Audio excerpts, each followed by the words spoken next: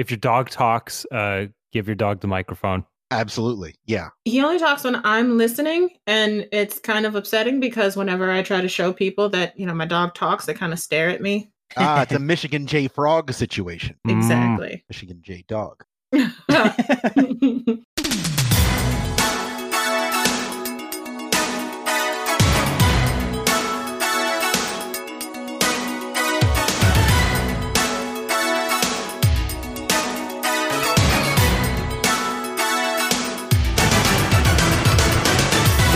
is episode 176 of Insert Credit, the official program of the video game internet community that's so old that we were able to secure the name Insert Credit. That's true.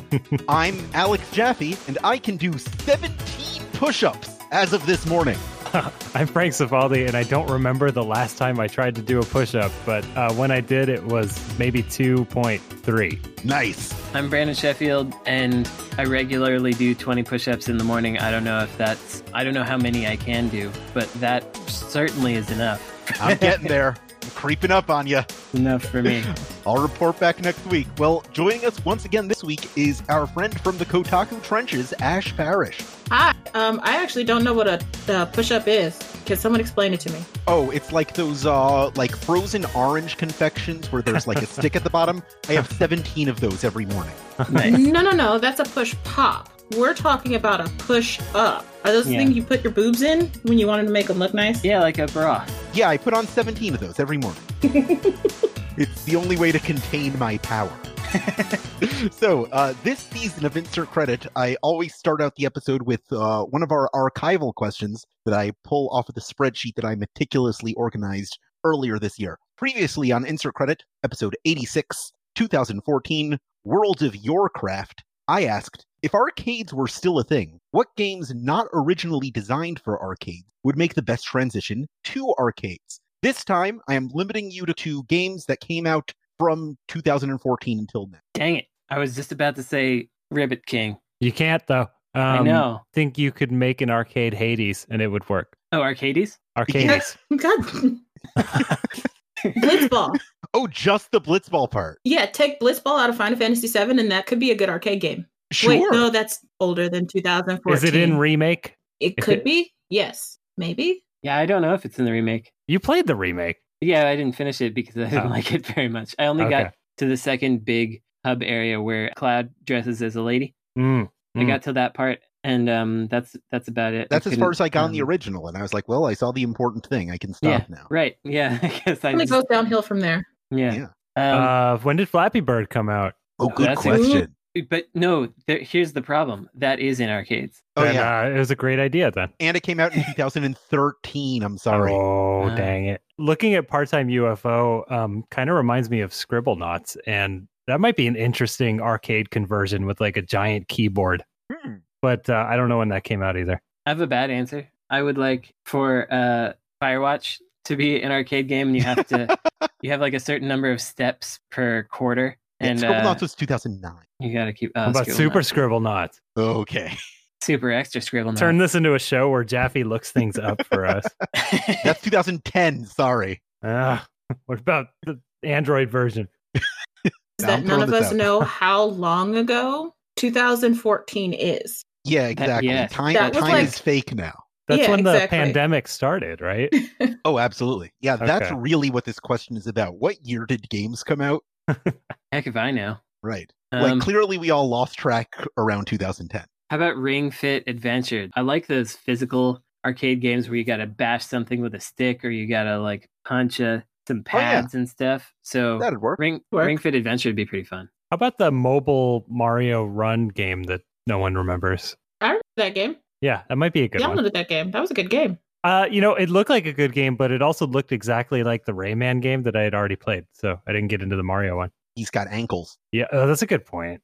That's the worst thing about Rayman is the lack of ankles. Right. My eyes are just glued to that gap. Just makes me think of that one magazine ad where he's standing at the urinal and everybody's just in awe. But actually, real answer though, like a Mario running, jumping game that's more like, time attack based, or like you have to get the 3 gold medals You know what I mean? And it's limited in that way. You know, if it's Mario Run, it's just a big like jump button to mash, like a big arcade, like slap the button thing. Oh, yeah.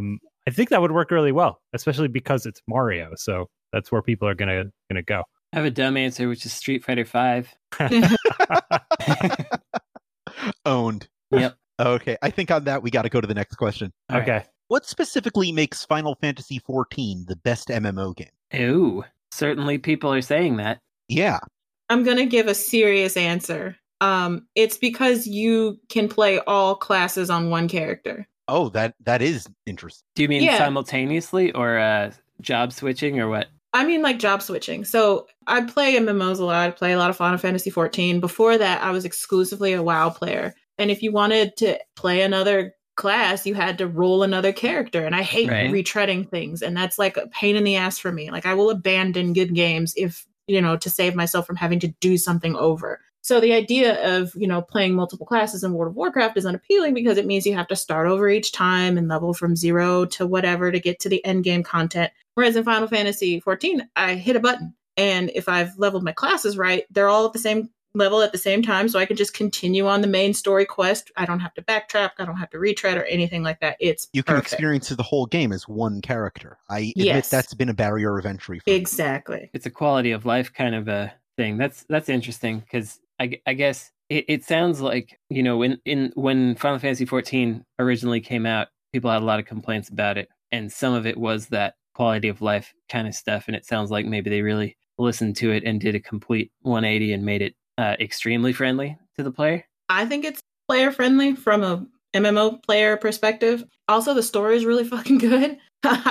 You don't play MMOs for the story most of the time, but and even if you don't play Final Fantasy XIV for its story, like you do it for a progression or raids or whatever, you can have a really good emotional story experience. Like I just finished the first expansion, A Realm Reborn, not too long ago. And then at the end of it, like all of my friends just revealed themselves to be like completely garbage characters because they're stupid and they did stupid things. And I was like, oh, this is horrible because I wasn't expecting it. It was very like watching the Red Wedding for the first time.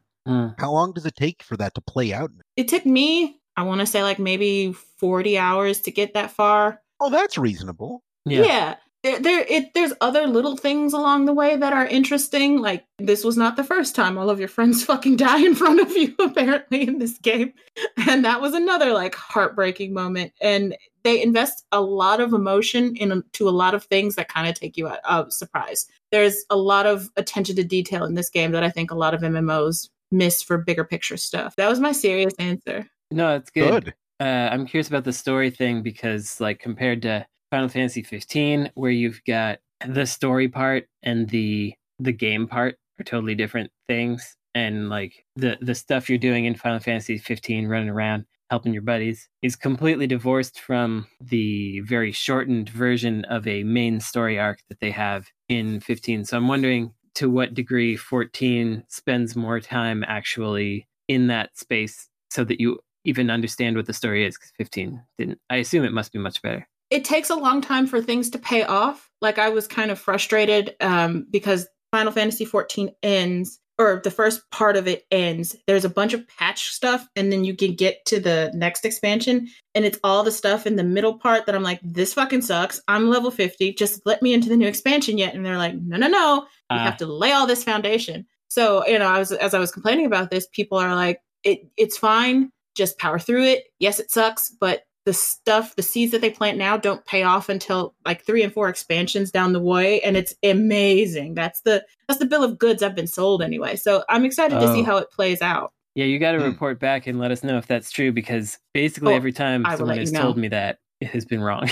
I will let you know, because these people are like, Ash, I promise it'll work out. And I'm like, okay, I'm taking all of your names down. And when it inevitably doesn't happen, I'm running one hell of a burn book about all of you. I have heard that the Final Fantasy MMOs secretly have the best stories of the Final Fantasy games, but that's hard to believe. It is hard to believe when you're on the outside, but trust me, as one of those Final Fantasy true believers who's played every game from 7 till now, they're not kidding. Okay. Now, do you think that Final Fantasy 14 could work on a console? It does. If you play it on PS5. Oh, PS4. really? Yeah. Shows what I know about anything. I haven't played it.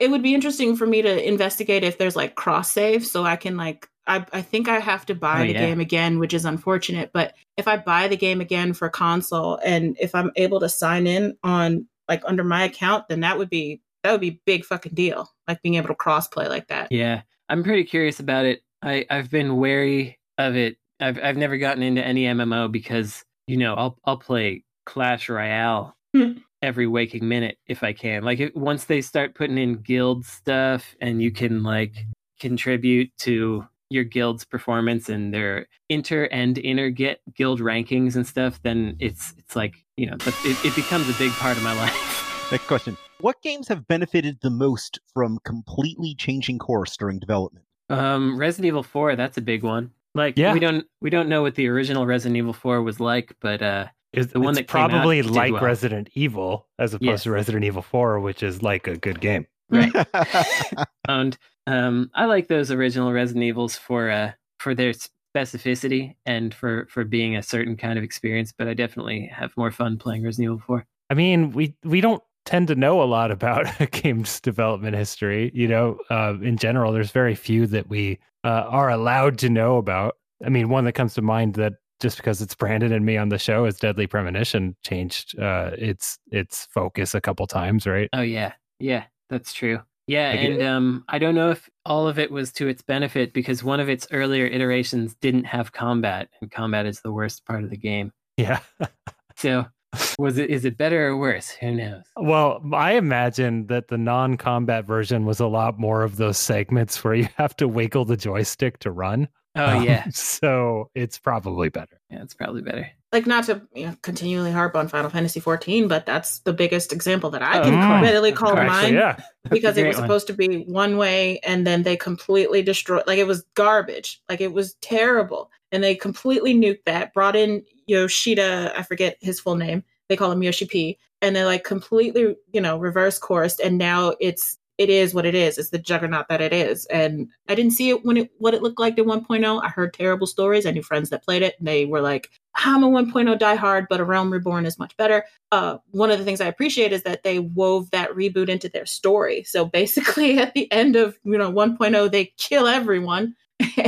But they're like, oh no, it's time magic, and shoot everyone 5 years forward, and it's like we can't remember what happened. So I think that was neat that there's like an in-story reason why everything is different between then and now. But yeah, like that was one of those bigger holy shit, it can be done, which is why you see games like Anthem getting into trouble. I know that Arkham Asylum was originally supposed to be a rhythm game where the moment you got into battle, it would turn into this like, hit the buttons in time with the it is a Guitar rhythm Hero game. style prompt. It's still it just a rhythm hides game. that from you. Yeah, Sure. exactly.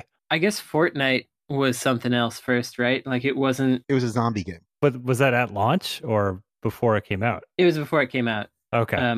But Jeffy just said during development, so it can be before, it can be during, etc. That's true. Development don't stop anymore. Right. Yeah, that's right. The save the world part of Fortnite, is that what you're talking about? Yeah. Actually, I don't know what I'm talking about, but I like it wasn't originally a PUBG like, and there wasn't originally the building, I believe. It was originally a Left 4 Dead knockoff, and then they pivoted to being a PUBG now. Yeah, something like that. I think a fun thing from that like big Nintendo data leak is how like the earliest concepts for the game that became Yoshi's Island were basically like, what if we did Plock? So that was probably a change for the better. Yeah. Absolutely. I'm trying to think of the name of, this is a case where it might be good if Tim were here. There's an IREM game series. It's called like Pachi Paradise or something. It's a series of pachinko games where over time they started putting in bigger and bigger disaster report adventure game sequences. And it's not exactly a change during development, but it's certainly a change in development to where there started to be less pachinko game and more adventure game, but the adventure game isn't advertised. It's just inside of this pachinko slot game on a series on the PS2. It's a pretty wild thing, and I've never played any of them. I've just watched videos, but it's really impressive and bizarre that they even chose to do this. Yeah, as a fan of the Disaster Report series, I'm interested in those, but I don't think any of them are even vaguely in English. No, which means I should play them. It's my responsibility on this on this show to do that. So Does Devil May Cry fit this, considering it was originally supposed to be Resident Evil 4? I guess. Is it better because it's not Right. Resident Evil? Yeah, I don't know. I think it's better that it's not Resident Evil. That's true. Oh, Yeah. I just remembered Okami. Okami was supposed to be like this super hyper realistic thing, and then they decided to go like full cell shading. Oh, yeah. yeah. That And game that's is nothing without the art. Like, Right, that game that's is the only art good thing style. about it. That game's okay. It's a good game. The dog might be listening. Don't be mean. That's right. That's true. Well, we know the dog talks. We don't know if the dog listens. Okami. And, No, he's uh, actually a really good listener. Fair enough. I don't know if this really counts, but we know that Resident Evil was built on top of the Goof Troop engine. Right.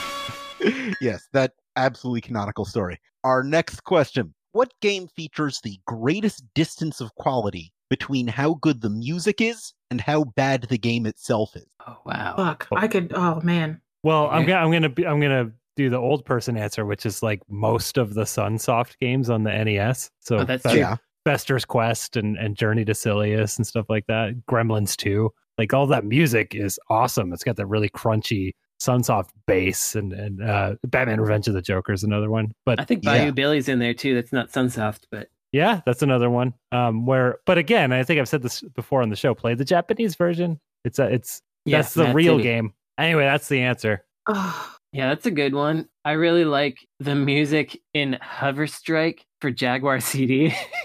That game sucks. Of course, we Uh, can all relate to this. Yes. Everyone knows what I'm talking about. I don't need to explain this any further. this is a weird one. I think the soundtrack to, now you guys are going to fight with me about my pronunciation on this. Picross is really God damn good. it. Picross. It's Picross. Is it Picross? It's yeah, not. sure. It's Pixels, It's the I game don't about care. crossing pies. not Pixels. I don't care. It's Picross. Dang it. Like, What? 3.14 pi. That's what I see. So it's Picross. Fair enough. I just looked up the Moby Games page for Vert, so I'm going to say most of these. Yeah, Yeah. most games for it worked on. Sure. Yeah. A lot of way forward games where you got the music is good, the art is good, and then the game is there Right. along with those two things. I know there are a lot of things, but every time I think of a game with good music, I think of good games. Right.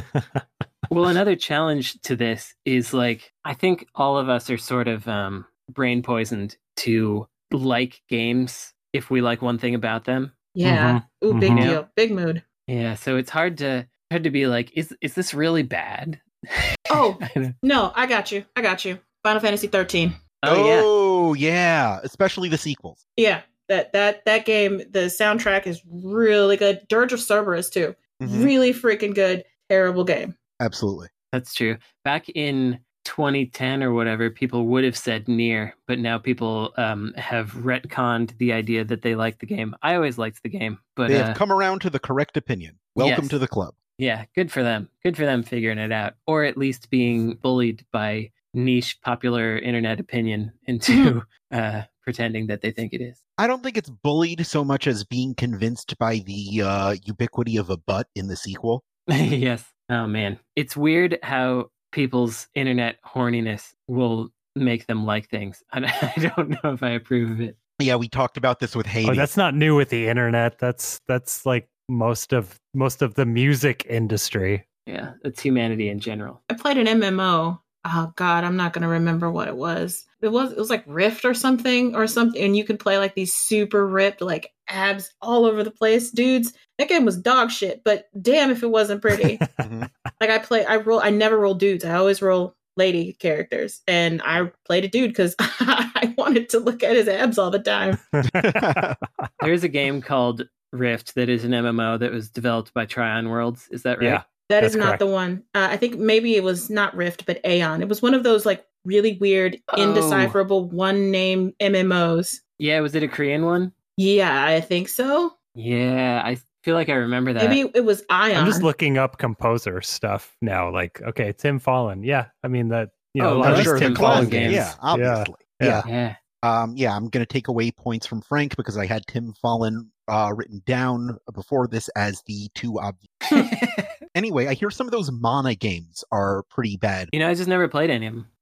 Played the Oops. first one, the Game Boy one. How's the music in that one? I don't remember. Uh-oh. Well, doesn't qualify then. Yeah. It's almost easier to think of games that are good where the music is bad. I was just thinking that, like, that was literally in my brain, and the first thing that popped in my head was Pokemon. Yeah, Really? It's such a shame. I feel like, what if they just made that game with good music once, but they don't want to. People love the Pokemon music. I think they love Pokemon. They have good moments. Like, some of the battle themes, like, have their moments, but all in all, it's not great. Yeah, there's never been a full Pokemon soundtrack that was like, this No is really... skips. Yeah. Right. That's true. I think it's actually kind of intentional. I think it's supposed to just create a mood and an environment and get out of your way and not really be obtrusive. But I feel like it could or should be. I would like it All right. more. Here's something I've never admitted. The cave theme from the original Pokemon game always reminds me of the theme from Comedy Central's Cranky. So think about that the next time you hear it. Okay. I might die before hearing either of those again. Crank Yankers. That's fine. Looping back to our first topic. Imagine the pandemic is over and each of you is opening up a barcade. What do you name it? Each of us? Or are we doing it together? Each of you. They're rival barcades. Okay. Oh, okay. Okay. I mean, this is maybe a cop out, but if I were opening a barcade, I would name it Barcade. So many people do that. I would get the search engine optimization. I would get the Google Maps. I would win by doing that. I think you might actually lose by doing that because any more popular barcade than yours would show up first. I got my name. Gin and Sonic. Oh, that's the one to beat. I don't think Gin I can beat Sonic. that. Oh, god damn. Locked and loaded. Yeah, that's rough. I actually went to a wedding where that was a themed drink. So, yeah. All right. I have had a Gin and Sonic. How was? Is it blue? The idea was that it was blue and there were some kind of rings in there. I don't remember. They might have been like citrus flesh rings or something. But it was terrible, but it wasn't the creator's fault. It was the bartender at this wedding was really, really bad. Did it use sapphire gin? Isn't that blue in color, or does it just have a blue bottle? That blue Curacao stuff. Yeah, Curacao's usually the go-to in these blue mixed drinks. Fair enough. I always thought it was Curacao, but that's probably wrong. I've never heard it pronounced, so I've just gone with what I thought it was for this entire time. It's pie cross. Exactly. Forget it, Jake. It's pie cross. Brandon, you don't got one. I just can't beat Gin and Sonic is my problem. Well, then I start thinking about like game stores and what they name themselves, but it's all really bad. It's like Pixel Cave, and it's just no. Remember the past? Wait, actually, maybe I would just call it Remember the Past. Remember the Past, a nostalgic beer bar where we have neon signs and there's pizza. Remember the Pabst. Your childhood is back. Is the 80s childhood one to focus on? I think we're in the 90s now. I think it's the 90s nostalgia that is like, it's the one I'm the most pissed at right now, so I think it's the most prevalent. Oh, interesting. Okay. Think about how all the barcades are named after like 16-bit stuff. Like the barcades around here are called like 16-bit or quarters up, even though we've never had a 16-bit game in like 30 years and you don't put quarters in anything anymore. So like, what's the point? Yeah, okay. Like, I got a proposal for Brandon. Drunk's Revenge. Oh, yeah, that's pretty good. How about insert credit? Insert credit? Nah. Yeah, that's probably what I would do. I guess. BRB filing like homeowner papers on Gin and Sonic. Yeah, you need to go to a realtor ASAP. Once everybody's vaccinated, they're going to run back. The best barcade that I have been to is just called Bar 82. That's a what's good the name. 82 for? The only good year of video games? That's the year the video games came out. Yeah. That's the first year. That's when they came out. Yeah, I don't know what it's even for, but I can remember it because it doesn't have like 16-bit cave bros in it or whatever. I've probably mentioned this on the show before, but for 2 years I hosted live trivia at a barcade called 10th Level Tavern, and it was called that because 10th starts with a T. Yeah. The worst barcade I've ever been to billed itself as a barcade, but it only had one very depressed looking skee ball machine in the corner. Oh, that's good. They're trying to ride the wave. It's like a 80-year-old disgruntled Irish man in there being like, "What are you drinking?" he just needed that barcade boost. And the skee ball machine is currently like holding cases of beer. Right. Single cans of beer in each of the holes. Can I play skee ball machine? Out of order.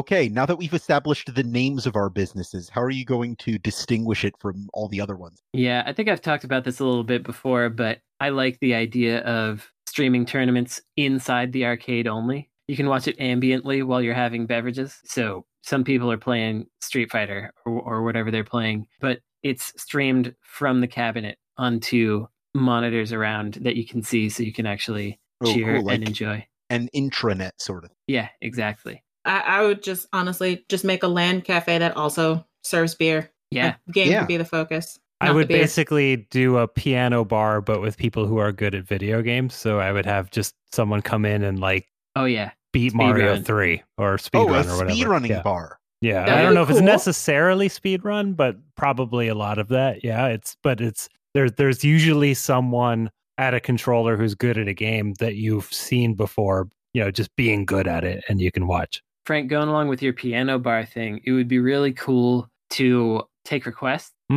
So you could put a bid in for you've done Mario 3. Next, I want to see if you can also do Sonic 3 or whatever. I don't know. I think that'd be kind of fun. Get the patrons a little bit involved in it somehow. Yeah, you want to make it so that it's like a sports game. I mean, it's basically the same as your tournament thing, but I think it's maybe a little more feasible to just have games people know sort of being played all the time. Play us a game. You're the Pac-Man. That's how right. that goes. I think those weird old physical arcade games are really cool too, where there's just some kind of physical component to it. At this other barcade that I went to in Los Angeles, I think I described it on the show at one point. They had this light gun game basically, but it was you were shooting physical targets that would scroll by and they would ding down, but it was still a light gun, but you were shooting metal ducks that are going by, and then at the end you would shoot a cup, and it was a quick draw test. Earlier it was accuracy, and then it was a quick draw test to see how fast once the cup is revealed you could shoot it, and then the cup explodes, and it's a real cup, and it doesn't really explode. It gets quickly replaced by it drops away, and then it gets replaced by all these shards that get pulled away with wires, and it's a really excellent illusion. But that thing just has a line of people lining up to watch that stupid cup gimmick and to see if they can be the fastest. I think the context in which I mentioned this was I was disturbingly good at the quick draw, and I had friends who had been coming regularly and placing, I placed in the top 25 once, and I was really happy, and I got number 6 on my first try. And I was like, I'm not touching this game again after that. I wouldn't be friends with you after that either. Speaking of illusions, we're going to pretend to come right back after a few seconds when it'll, in actuality, probably be a few minutes. So sit tight. Okay. Well, this isn't a good name for a bar, but a phrase that came to mind while I was just sitting here listening to y'all was golden teat. What? What? I don't know. Spell that last part. Is it what I think it is? Teet. Yeah, like the thing that you get milk from. Golden teat. Isn't that Teat? It is. Is it? I don't know. I've never had to write it before. So we know who doesn't write erotic fan fiction of you guys. That's right. Welcome back to the Insert Credit Program. It's time, as is our custom, to head into the dirt bag, where we take one of the questions submitted to us by our patrons at patreon.com/insertcredit, where you can subscribe to the show at any level to receive episodes one day early, exclusive monthly bonus content one day early, and also get access to the spreadsheet and submission form, where you can send in questions like this one. You really want to see that spreadsheet. Oh, it's great. You'll never get to see it unless you subscribe to patreon.com/insertcredit. This question comes from THX Deep Notes #1 fan, who asks, Nice. If you could design a startup jingle for a video game console, what would it sound like? Would I have to be musical now? I guess you do. For a console, okay. I mean, hiring Ryuichi Sakamoto is a hard one to beat. Dreamcast did that. But I don't know if that's the best jingle. What are our favorite jingles for console startups? I mean, the GameCube one is pretty solid. That's my favorite. Yeah. I'm partial to the PS one. Yeah. Oh, yeah, that one really brings me back, as they say.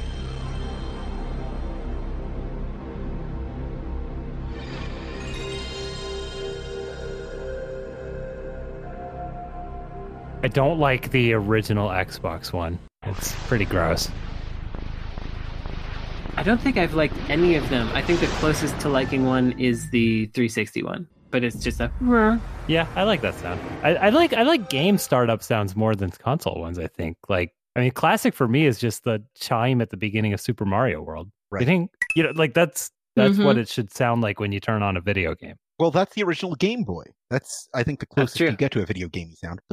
Yeah. Yeah, that one's a little too harsh, though. It is a little harsh. So maybe just a softer version of a single note chime. I don't know why y'all are going like soft and jingly. I want mine to scream at you. Okay. Oh, nice. Like a ear-piercing screech.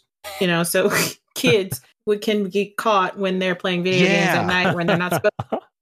Very parent-friendly. Yeah, right. I think that's a good idea. And it's unmute. You can't mute the TV when that's happening. How many times has that happened to you? Like, how many times did you like try to sneak off and play like a video game and you weren't expecting the big loud bling noise? just a clip of Madame Trenchbull from Matilda going, "Much too good for children." Yeah. I think I'd have like a church choir just really enunciate the term video games. Just really passionately. Video games! But better than that. Yeah. Yeah, maybe a little better than that. Just like, shaking their voices and stuff. Yeah. And like, and, there might be more to the song, like, oh, video games in the background, Absolutely. Yeah, maybe I'm trying to go too subtle. I mean, I think similar to Frank, a lot of my favorite jingles are game startup sounds, but it's more like, I like the corporate logos, like Capcom's 90s one where all the squares come together to form the logo, or the Konami one, Sega, yeah Sega, and the Konami one, especially on the. Actually, I can't decide if I like the Super Nintendo or Genesis sound chip version of the Konami logo better. The Super Nintendo one's a little softer, but the Genesis one makes me feel like I'm going somewhere. The Sierra one's pretty good. It's like da da da da. I don't know that one. Yeah, so I don't think I've ever played a Sierra game. Yeah, it's past time to do that. You can't do it anymore. Whoops. Yeah, you missed it. That's okay. I feel acceptable. I mean, all right. What if you had to do something totally original, not based on any console startup noise you've heard before? I already did. Screaming. Okay. Yeah. Yeah, screaming. The screaming. I like the screaming idea. I guess you could have like different death metal vocalists. I was just thinking of someone just going cycles through it. Yeah, I like the idea of a random startup, but yeah, me too. I want one of them to just be what, or just like 1 in 16 times you load it up, it screams at you. It could just be a bunch of surprising sounds. That are toilet just flushing. Yeah, donkey, alarming stuff, or like a person moaning really loudly, and so you're really embarrassed. Just like this sexual, long, well, not necessarily sexual, but like could be interpreted as sexual. Right, and then you're like, "No, Mom, it's not," because. So I think we've just invented a new way of gatekeeping in video games. Oh yeah. Just like making the startup so unpleasant that only like the true gamers can persist. Just another way to make the hobby a little more embarrassing. That's exactly what we needed. Yeah. All right, on to our next question over here. What are some things that video game fans think they want, but won't actually enjoy? Relationships. Pokemon. Any game older than 5 years. Really? That's true. Yeah, no one actually wants to play old games. They like to buy the old games, but I think people who are like, excited about, an old game coming back out, for the most part, I think they buy it and they play it for like 20 minutes and they move on with their lives. Your answer is for contemporary players of video games, though, because of course there are those who only play games that are more than 20 years or 10 years old or whatever. Sure. But yeah, there's different groups. We're talking about gamers here. Capital G gamers was the G4M3R5. We ain't talking about our dirt bags. No. Okay, that's it. That's a good point. Something they think they actually want is ethics in game journalism. Oh no! Oh no! Yeah, sorry. I'm sorry about it. Ouch. It's It's still too soon to make jokes about that. Yeah. Yeah. Yeah, a whole presidency later, it is still too soon. Yes. I don't know. We're never going to live that down unless we actually live it down and get rid of it. Good luck with that. It'd be nice. During the height of all that, there was like a parody site that was Objective Game Reviews, and kind of liked them. I remember seeing on Twitter the other day, someone had taken like some interview with a game developer or whatever, and they took out all of like the extra bits that wasn't like the quote from the developer itself, and then questioned the nature of like, oh, these quotes seem fake because all of the things that had been written to provide context was suddenly removed. And it was like, well, what the fuck, dude? That's why we do this shit. It was really funny to watch, like, oh, okay, so you took everything, you're surprised none of this makes sense because you took everything out that was supposed to make sense. This isn't just, we're not shits and giggles and smoke and mirrors and stuff. Like, there's work that we do here. Yeah, they took all the context out, and then they're like, this is suspiciously void of context. Yeah, exactly. I have a suspicion that people don't really want that tall vampire lady as much as they think they do in the new Resident Evil. I disagree. Really? What makes you think that? What makes me think that is what they want out of it is not what they're going to be given, but they're going to have to like the thing because they've already decided to like the character. I could be totally wrong on that. How do you think it's going to go? Well, this may change now because everybody likes it so much, but I feel like it's just going to be like a regular Resident Evil antagonist that doesn't really do much in the game. Yeah, but that doesn't stop people from imprinting on it. Seriously. Have you ever heard of shipping the concept? Right. Yeah, no, I mean, I have. I feel like people are putting way more into this than they should, but I guess that's just in general, that's how it works. So never mind. I take it all back. I'm wrong. I mean, what would the worst case scenario be? Like, people are looking at this big, tall, like, lady, like, step on me, and because she looks the way that she does. And, people are like, oh, she's going to turn into this vagina monster with big gnashing tentacles and teeth that spit poison. Yeah. And I'm like, buddy, I'm counting on it. Like, we know. We played Resident Evil 7. We know what happens. We've seen the shit that they get down with. And it's like, that does not deter me in the slightest. Right. We know she's the monster from the end of Watchmen. That's not going to deter me. That doesn't dampen our enjoyment at all. Exactly. Okay, other things they think they want that they don't actually want. There's some. I guess we should bring this one back at some point because this is rife for commentary that is eluding me. There's a lot of game design stuff you could talk about, like actual freedom of choice. Oh yeah, full freedom. Yeah, you can do that in Nier Automata in a couple places, and it was very upsetting. Like that part in the second opening where you like walk off, and it's just like 9S walked off, and that's the end of the game. And I'm like, oh, right, that wasn't fun. Or like when you're fighting and you decide, like in like the third route, and you decide, you know what, fuck this is too hard. Or you do like I do and accidentally stray too far from the battle arena, so it makes it think that you're running away, and it's like, this coward ran away and everyone died, and it's like, oh, well, fuck you. Jesus. Like when that actually like happens, it's not what people think it is. Yeah. Or like, do people really want a video game that's like a 1-to-1 replica of New York City? No one wants an actual big city map. No. Yeah, and you also don't want the smell-o-vision to be coming on through there. Nobody's asking for that, though. Well, we're talking 1-to-1 replica. I don't know. That's fine. Includes smells to me. I suppose that fits in this monkey paw genie. Yeah, that's right. All right. You got me there, Sheffield. All right. Here's our next question.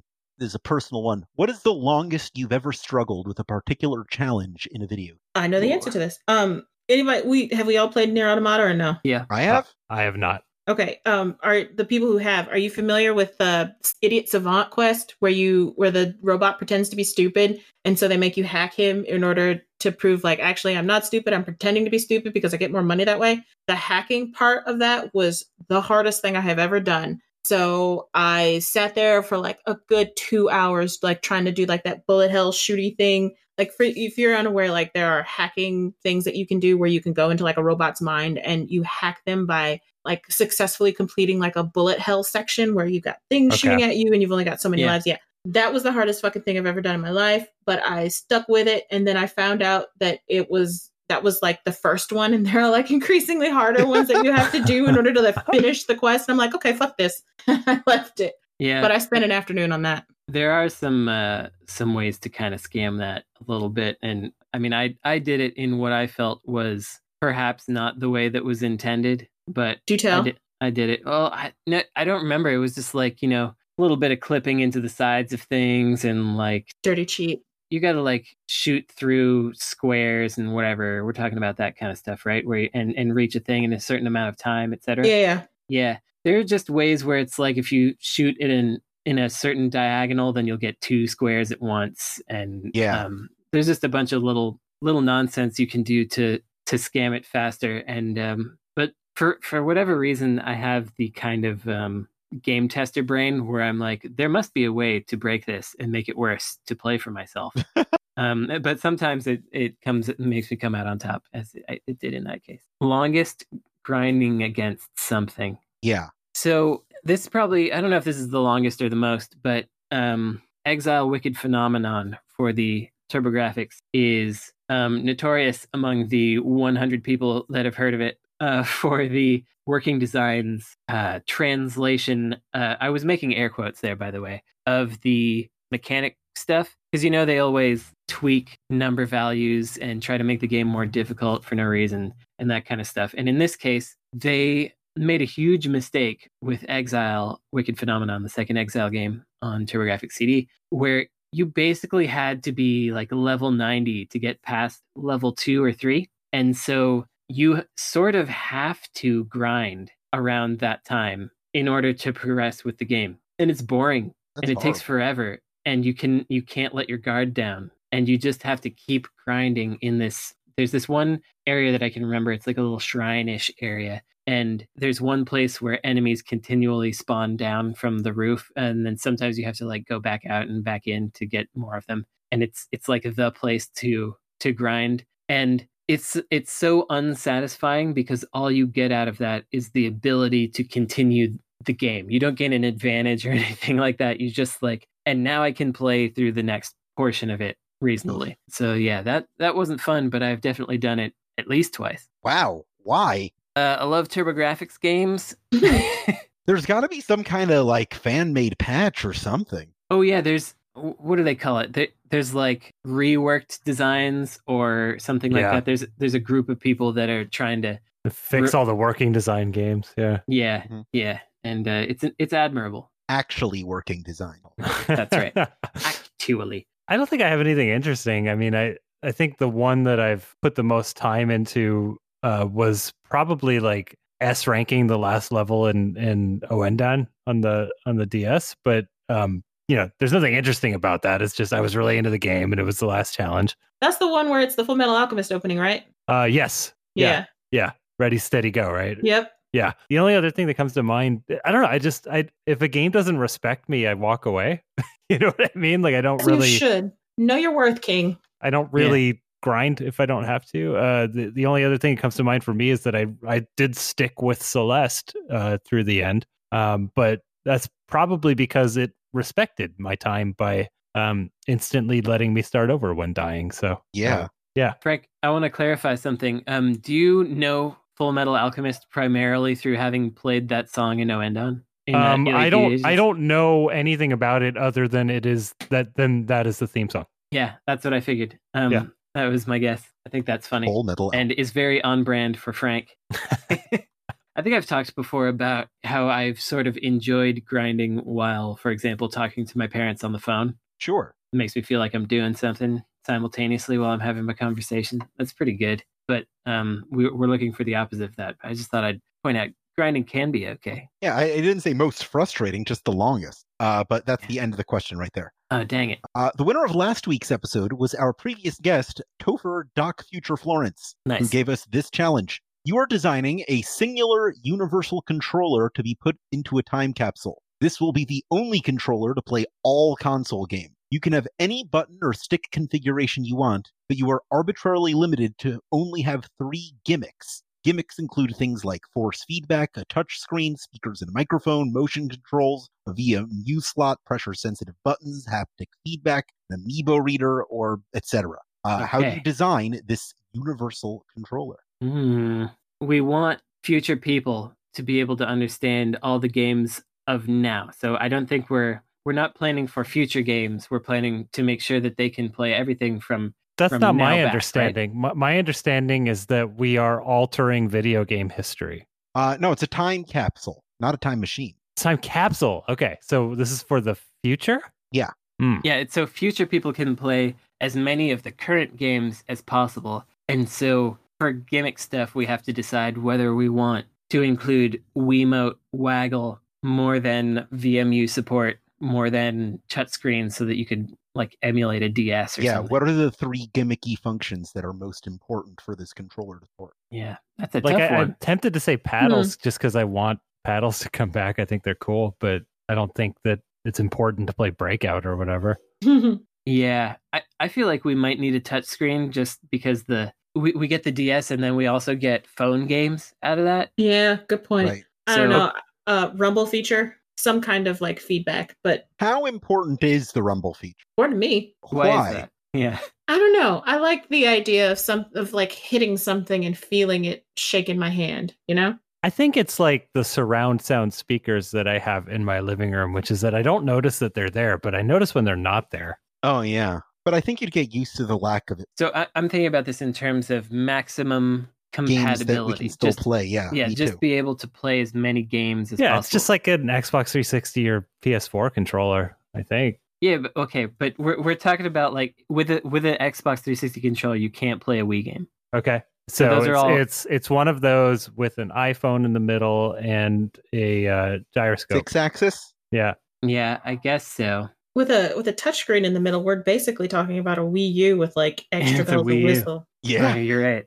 The ideal the ideal controller looks like. And they even got DS games on that, right? Where that's the second screen. So no paddle though. No paddle though. Well, we get to have 3, so and no Dreamcast fishing controller. Right. So I guess paddles, touch screen, and I'm not forcing the paddles issue. I just like paddles. We're not gonna have paddle. Okay, so something like a Wii U, but maybe smaller form factor. We don't need the Fisher Price baby screen on it. And we got gyro. And do we need the other part of the Wii sensitivity? What's the other part? The IR. Oh, I feel like we can. I don't know. Can't we like bundle those as just like Wii controls? I don't think so. No. Gyroscope and IR are two different things completely. I mean, they are, but are they? But they're part of the same gimmick for the Wii. But also things have a gyroscope without having the IR. So we lose most of Wii if we don't have the IR, if we care about that. It sucks that we have to expend so much of our energy on the Wii. I was gonna say, like, what can we leave behind in the Wii? Like, is the Wii so crucial that we have to include it? Yeah, what are we doing this all for? Skyward Well, Sword? we don't have anything like a light gun game right now. Do we need them? I don't know. I mean, I guess I would be mad if I were in the future and I couldn't play Area 51. Mm-hmm. Yeah. Mm-hmm. Maximum force. What do we want? How do we want to present ourselves? I suppose we could remove light gun games and be like, yeah, we didn't shoot people. What if the primary controller is a gun and we just put everything else around that? The universal controller is the Area 51 gun. Man, I want a gun with a paddle on it now. Yeah. Analog movement while shooting. But only left and right. Only left and right analog movement. Right. Just dodging. You could play the best game of Space Invaders on that. Oh my God. It's either IR or, I don't know. I guess we probably don't need to be able to chain controllers together or have a multi-hub. That's a separate problem. You're going to want that share button on there to post your screenshots. Oh yeah, I got to be able to post my screenies. Mm-hmm. Yeah. Yeah, that's a good point. We have officially abandoned the microphone, I've noticed. No one's brought that up. Oh, who cares? Heck, the microphone. Society has gone downhill when we introduced the ability to speak to each other in video games. Yeah, but then how are you going to play Seaman? We're getting rid of the microphone for the same reason we're getting rid of guns, which is we want people to think the best of us. Mm-hmm. Right. Okay. Yeah, although we don't get to have Seaman or Seaman. Well, or, if we want Lifeline. them to think the best of us, I think we need to get the paddle on there. You know what? Yeah, that's a paddling. It's time for our 10th question. Who is the Meghan Markle of video games? Interesting. You mean Meghan Markle? Do you mean like black woman who's taking it all down from the inside, Meghan Markle? Or do you mean like kind of mediocre actress that had a massive come up, Meghan Markle. That's for you to decide. Okay. I'm going to go with... Those are very different questions. Yeah, mediocre actress that had a massive come up. Okay. Oh man, I don't want to dunk on anybody's time. Yeah, I've already crossed off like 5 people I don't want to say out loud. So. Yeah, so let's go with a fictional character. I mean, one way we could do that is basically ¡almost any video game company CEO has failed their way up, or like waited it out and become the last person on top of the piles. Like, what's his name with the Stadia right now? Oh yeah, Phil Harrison. Yeah, George Harrison. Yeah, George Harrison. Not even the best Beatle. No. I was thinking of like Glue Mobile, who were just bought for like billions of dollars. Oh God, that stuff. It frustrates me so much to see that kind of stuff happen when I'm like, okay, we got enough money through September. Like that's where I am. And we've got enough hard tech to last the winter. Yeah, and then Glue Mobile is like, we just got bought for $5 zillion. 5 million would not be the amount. It would be a lot more than that. You'd be happy with that. I'd be happy with it.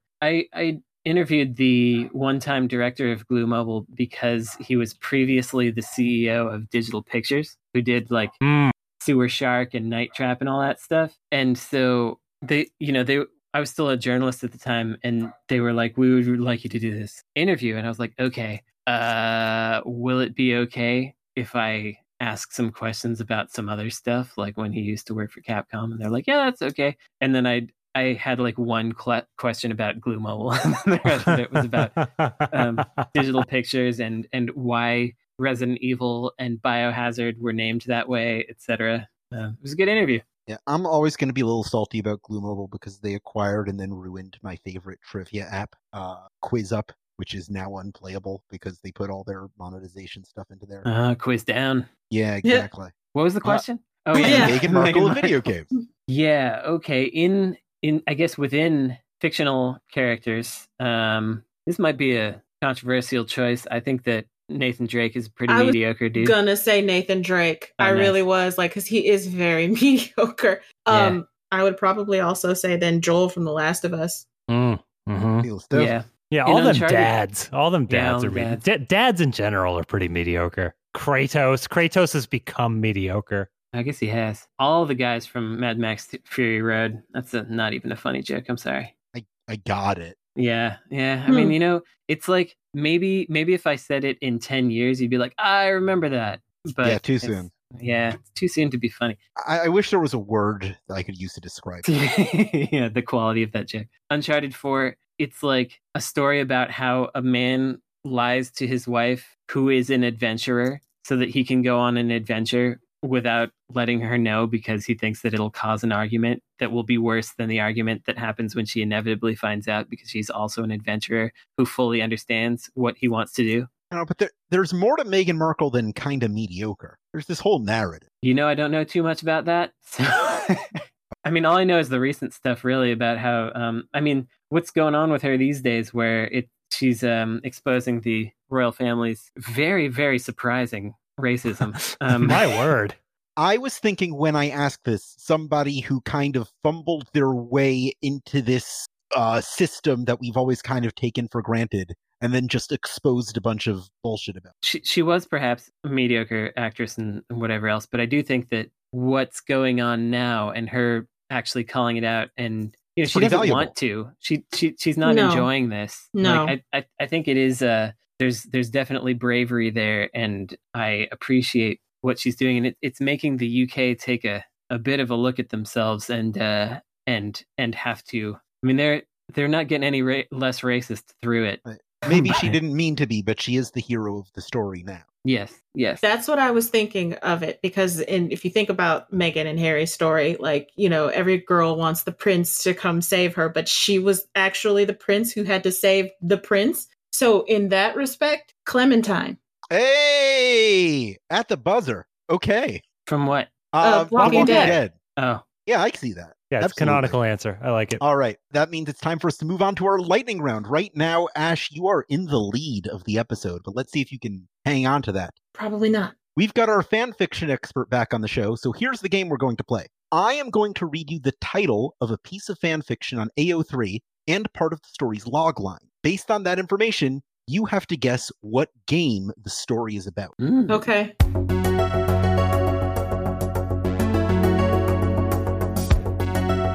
We'll start off with an easy one. This one is called She's Gone, Gone, Gone, Rewrite. Logline, Roxas, Axel, and Shion were in a car accident. This is the aftermath. So that's Kingdom Hearts, the 352 by, 2 days? 358 days over 2. I'll give you that one. Close enough. 1 I didn't point know down. any of that stuff that was just talked about. All right, next. From which all that was. Time kept coming, speeding faster and faster at a breakneck pace as Sam stayed exactly the same. That's Blinks the Time Sweeper. Is it Life is Strange? Frank, you want to guess? Is there a character named Sam in Chrono Trigger? Chrono Trigger. It was Death Stranding, Sam Okay. Porter Bridges. Oh, SPB. Yeah, with the time fall. You got to think laterally with a few of these. Next is We'll try. Pizza Date. Wendy has to write a review for the college paper. Huh. Maniac Mansion. That's right. Yeah. Maniac Mansion. Boom. All right, this next one. Among the stars, we fell in love. They should kill everyone, but there's a problem called feeling. I love it. It's Cosmic Fantasy 2 for the TurboGrafx CD, obviously. Clearly, yeah. It's Sonic the Hedgehog. So what's the title again? Among the stars, we fell in love. I don't know. I don't have a guess. Could be No Man's Sky. This is fanfiction about the game Among Us. No. I thought that would be too close of a reading on the joke, but it was not. Oops. No. All right. Right now we've got a tie game between Frank and Ash. Number 5. Links to these fics in the show notes, please. Oh, absolutely. Acts of God. He can make anything, solve everything. But what happens when he becomes the problem? Super Scribble Knots. That's correct. It's Yes. Scribble Holy It is. shit. Wow.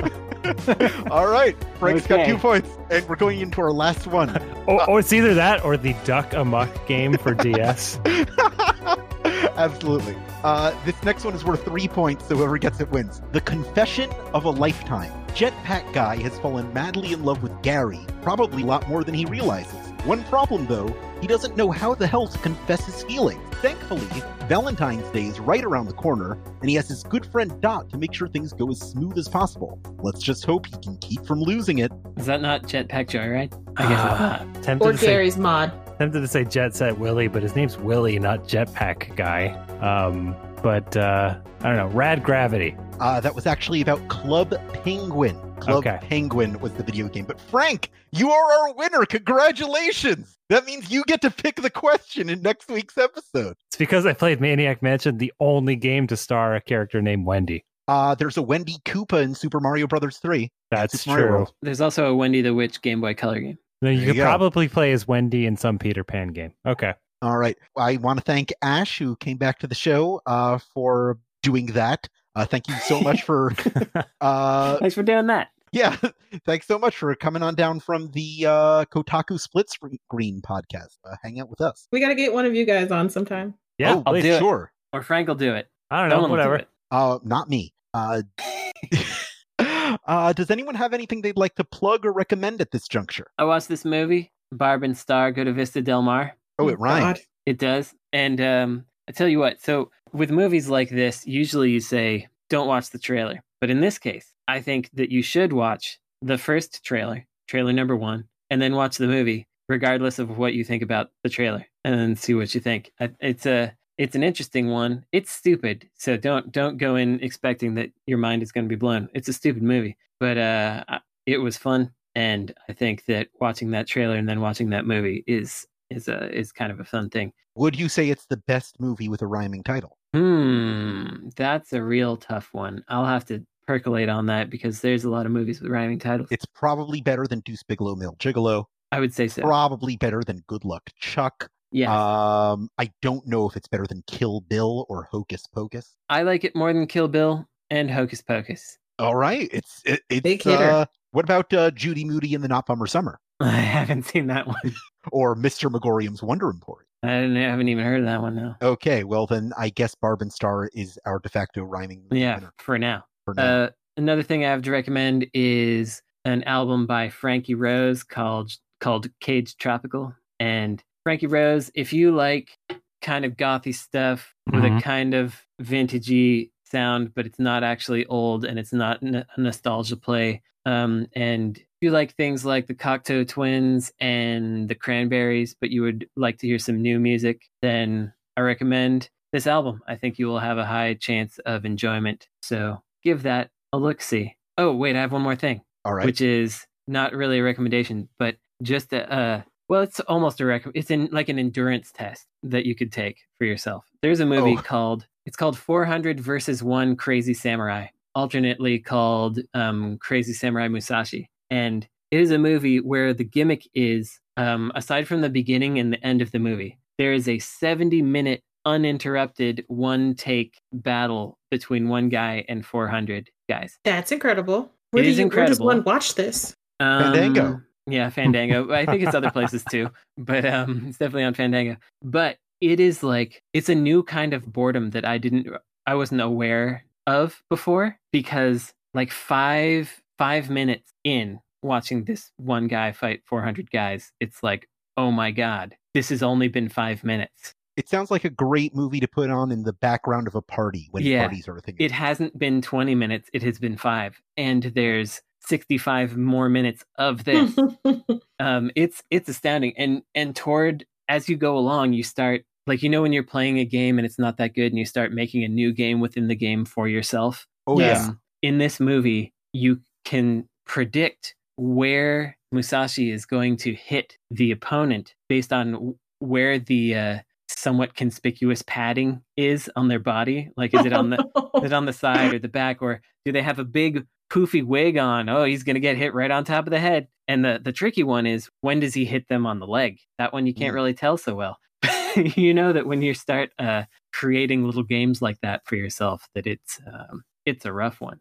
So that's an interesting thing that you could try to enjoy if you wanted to figure out if you could. Okay, I'm ready to render my verdict. The best rhyming movie is Be Kind, Rewind. Okay. No, that's a good one. Yeah, it's fine, but I can't think of a better one. But I think, Jeffy, I think that you would like Barb and Star Go to Vista Del Mar more than that. Okay, I'll give it a shot. I think you should watch it. It also takes place, theoretically takes place in Florida, where you've left recently. Vista Del Mar, yeah. The place I never want to be reminded of. Great. Yeah, but it's actually shot in Mexico, so it's okay. Oh, then I'm fine. Yeah. Frank, you got anything? No, I do not. Ash, you got anything to plug or recommend for our audience? Check out Kotaku Split Screen if you need a podcast to fill your podcasting hours, in addition to this one. So we release every Friday. I'm there. You can hear more of my charming takes. Love those takes. Yeah. I've been binge listening to the Tobolowsky Files lately, so that's another good podcast to listen to about character actor Stephen Tobolowsky. That's a fun one. Actually, why don't I haven't plugged my own podcast in a while. Yes, please do. It's a great podcast. So thank you. The Video Game History Hour. It is presented by the charity that I work at, the Video Game History Foundation. So it is available pretty much everywhere at the Video Game History Hour. Great. I have a few more recommendations. I recommend that if you're listening to somewhere where you can subscribe to or review podcasts, that you do those things for our podcast. You can go to patreon.com/insertcredit, where you can become a patron to submit your own questions, get episodes one day early, and even access to regular bonus episodes and other exclusive content. And join the conversation at the brand new refurbished insertcredit.com.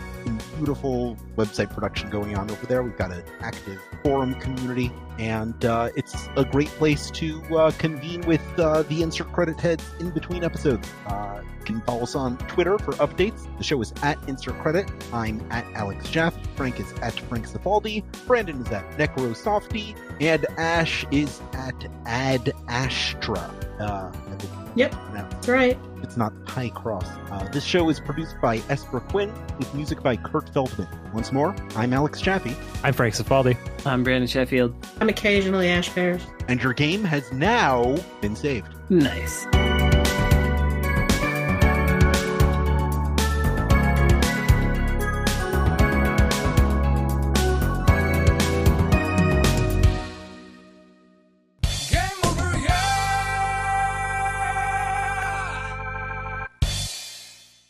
Put a piece of Game Boy box art in the general chat. Never seen this before. He did the Monster Max!